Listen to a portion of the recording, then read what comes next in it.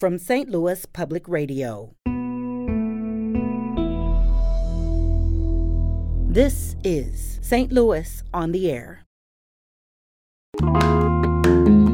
This is Ameren, Illinois, moving in the right direction. We're planting black-eyed Susans, purple coneflower, cardinal flower. These species actually choke out those non-native woody species that we don't want. We offer little free packets of seed that, we'll plant a 10-foot by 10-foot square area. So if you've got a spot in your garden, in your backyard, and you're like, maybe I could use some pollinating insects to help my garden along this year. What did it take to get Ameren on board to try this back when it was still more of an experiment? It's a win-win for everyone. I'm Sarah Fenske.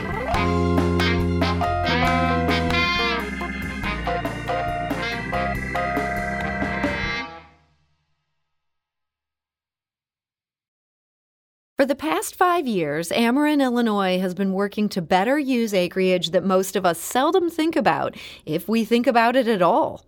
It's been focused on 175 acres alongside power lines, the right-of-ways that are necessary for the power grid but aren't fit for human habitation. But just because humans can't live there doesn't mean they're useless, as Ameren's collaboration with the conservation nonprofit Pheasants Forever and Quail Forever demonstrates. And joining us today to explain more is Preston Chapman. He is a biologist with Pheasants Forever and Quails Forever, which is a nonprofit based in Minnesota. Preston, welcome. Hello. And we're also joined today by Rick Johnson. He's the vegetation manager for Ameren, Illinois. Rick, welcome. Hello. So, Rick, right-of-ways along power lines cover a lot of ground. We're apparently talking 9 million acres across the U.S. What is Ameren doing with these particular 175 acres in Illinois? Well, actually, we're very proud where it's practical. What we want to do is to promote and maintain natural habitat and native species to Illinois on those electric right-of-ways. So, totally, we have about 43,700 square miles within our service territory. So that's a really large footprint, and we just really want to protect that biodiversity wherever we can. And so where it is, I'm sorry, go ahead. Oh, I was going to say, so when you're sort of protecting that natural habitat, how do you go about doing that? Sure. So wherever it's practical, we want to remove incompatible, non-native woody species that are growing and encroaching on those right-of-ways. So what we do is, it's a pretty extensive program. We go in and remove species such as Ailanthus, the bush honeysuckle that we see so much, out there, and just prep the ground and get it ready to accept pollinator supporting plants that are native to southern and central Illinois. And where it's really great is that those pollinator species, they attract species like the monarch butterfly, honeybees, and other pollinators. So we're really excited about that, getting that opportunity to do that. So, Preston, you're involved in this as a biologist. What kind of native plants are being added back to these areas where maybe they grew long before these invasive species took over? The main species that we're trying to put back out on the landscape is milkweed. Milkweed is a great food source and structure for nesting habitat for the monarch butterfly as it migrates north and south through Illinois on these corridors. The other species, we're planting black-eyed Susans, purple coneflower, cardinal flower, just to name a few of them.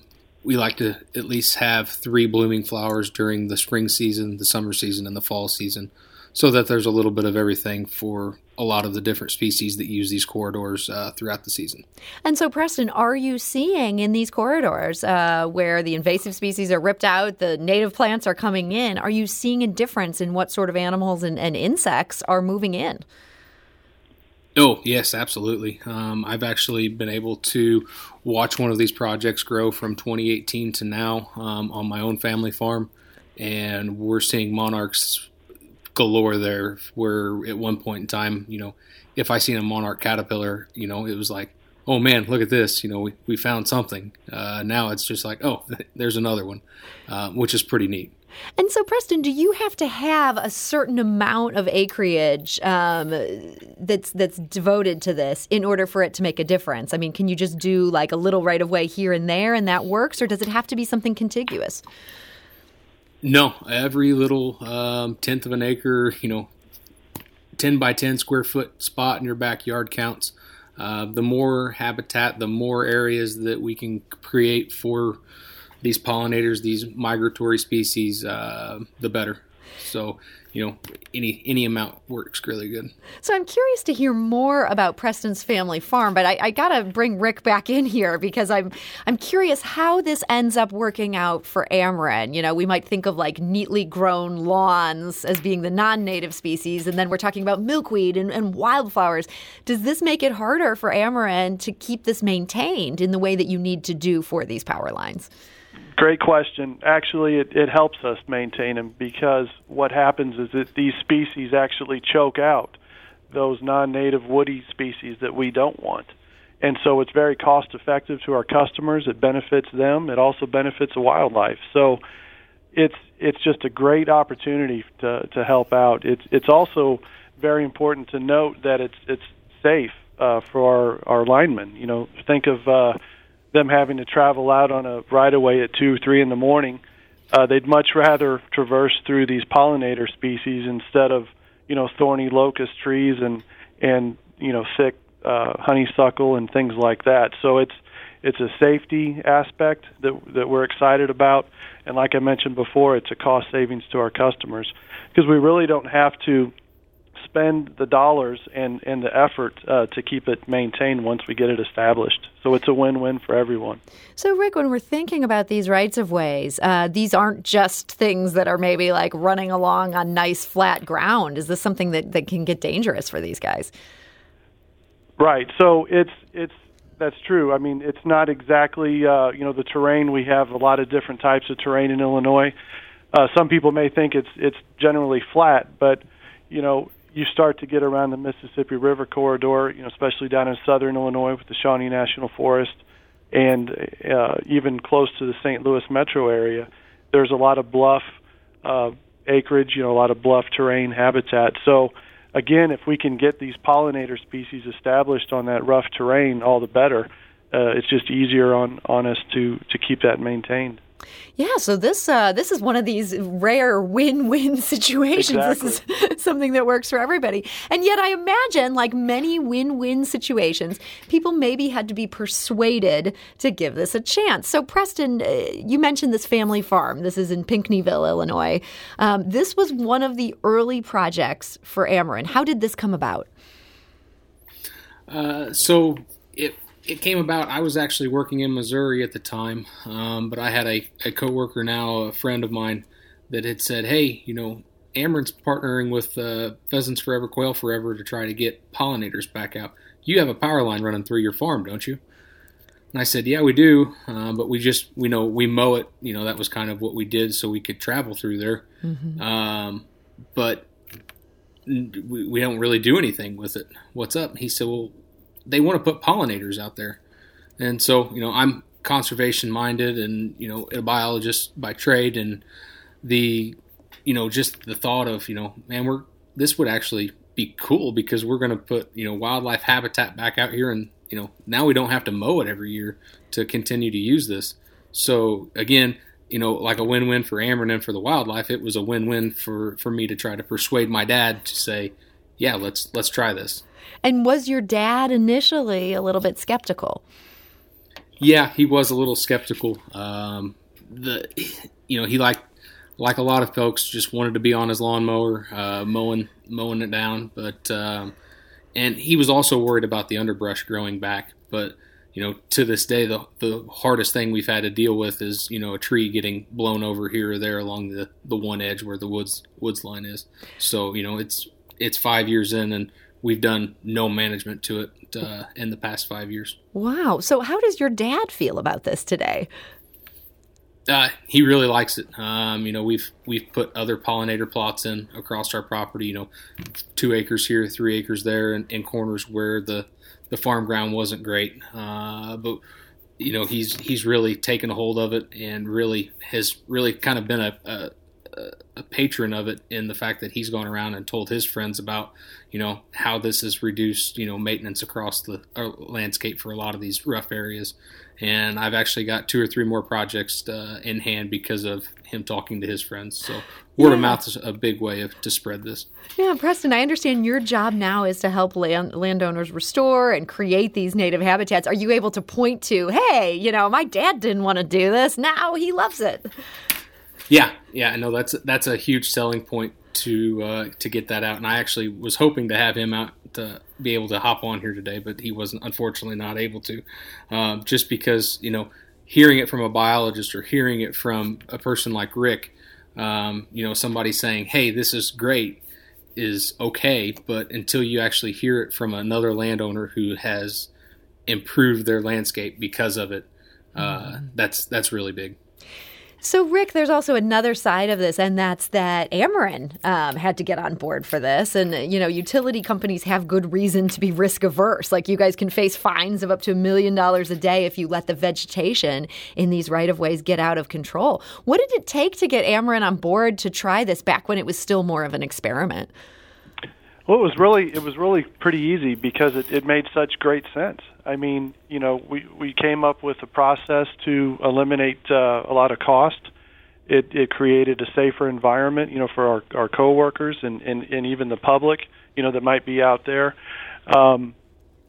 We like to do a lot of pilots, and so we did that, and it seems like it's really working out well for us. It was a great initiative, that we took on, and very excited about it. So we reached out to the Sierra Club Illinois, not always the hugest fan of Ameren or other power companies. A spokesperson for the Sierra Club Illinois told us these programs are useful. They added that hopefully Ameren will embrace clean energy models in Illinois. They added the fact that utilities are continuing to emit pollution and fossil fuels is one of the leading problems contributing to climate change. For that reason, utilities need to work towards a cleaner future for our environment. So that's their perspective on this. They can't say anything bad about this project, at least. So that's a win. Well, that's great. Yeah. Sure, yeah. And again, this is Ameren, Illinois, moving into the right direction, right? So we're taking care of wildlife. We're taking care of our right-of-ways. It's just a fantastic program, and I think that this is a strong initiative for us heading and continuing to head into the right direction. So, Preston, you mentioned that we don't need acres and acres like your family farm in Pinckneyville to do this. This is something I can do in my little city backyard. What would be your tip for somebody who'd like to start a better habit for pollinators in their own backyards? First step would be try to reach out to a Pheasants Forever or Quail Forever biologist. There's 7 of us scattered across Illinois, and I believe 10 across Missouri. We're just a click away, a phone call away, and we'd be happy to talk to you or talk to a landowner about what they can do to improve it. We offer little free packets of seed that, we'll plant a 10-foot by 10-foot square area. So if you've got a spot in your garden, in your backyard, and you're like, maybe I could use some pollinating insects to help my garden along this year, that's always a great thing to plant, and it's a one-time plant and done, and those pollinators come back year after year. So it's a really easy, thing to cultivate. So that's a free packet. That's from Pheasants Forever and Quails Forever. We can have details of those on our website, stlonair.show, for people who are interested in that. It's interesting just how intense people are, free giveaways just to get you to do something better with your backyard. Preston, this issue of creating better habitats for pollinators, this is really important. Oh, yeah, absolutely. The monarch butterfly was at one point threatened. I believe it still is out in California for that subspecies of the monarch that travels the western corridor of the United States. But over the past 5 years, really since this pollinator initiative has grown across the country, we've seen an uptick in just the number of monarchs, across the country, which is really exciting, and it's a win for conservation. Well, it's great to hear about something moving in the right direction. Again, a win-win with this program we're talking about today. We need more of that. We especially need it on a gloomy Thursday. So I'm so grateful you two were both able to join us and tell us more about this program. Preston Chapman, thank you so much for joining us today. Yeah, you bet. Thanks for having me. And Preston is a biologist with Pheasants Forever and Quails Forever. Again, if you want to look up that company, they're offering you a free little starter kit to do this in your own backyard. You don't need to have a power line right of way like Ameren, Illinois has. But hey, 175 acres, that is something to be proud of. Rick Johnson, thank you so much for joining us today. Thank you very much. And Rick is the vegetation manager for Ameren, Illinois.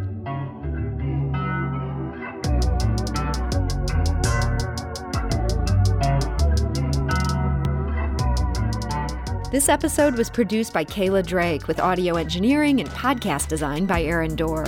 Our executive producer is Alex Hoyer. St. Louis on the Air is a production of St. Louis Public Radio. Understanding starts here. Do you find yourself regularly listening to episodes of St. Louis on the Air? Suggest us to a friend you think might enjoy our conversations. And leave us a review and rating on Apple Podcasts on the App Store. It's the simplest way to help people discover our show. Thanks. St. Louis Public Radio is a member-supported service of the University of Missouri, St. Louis.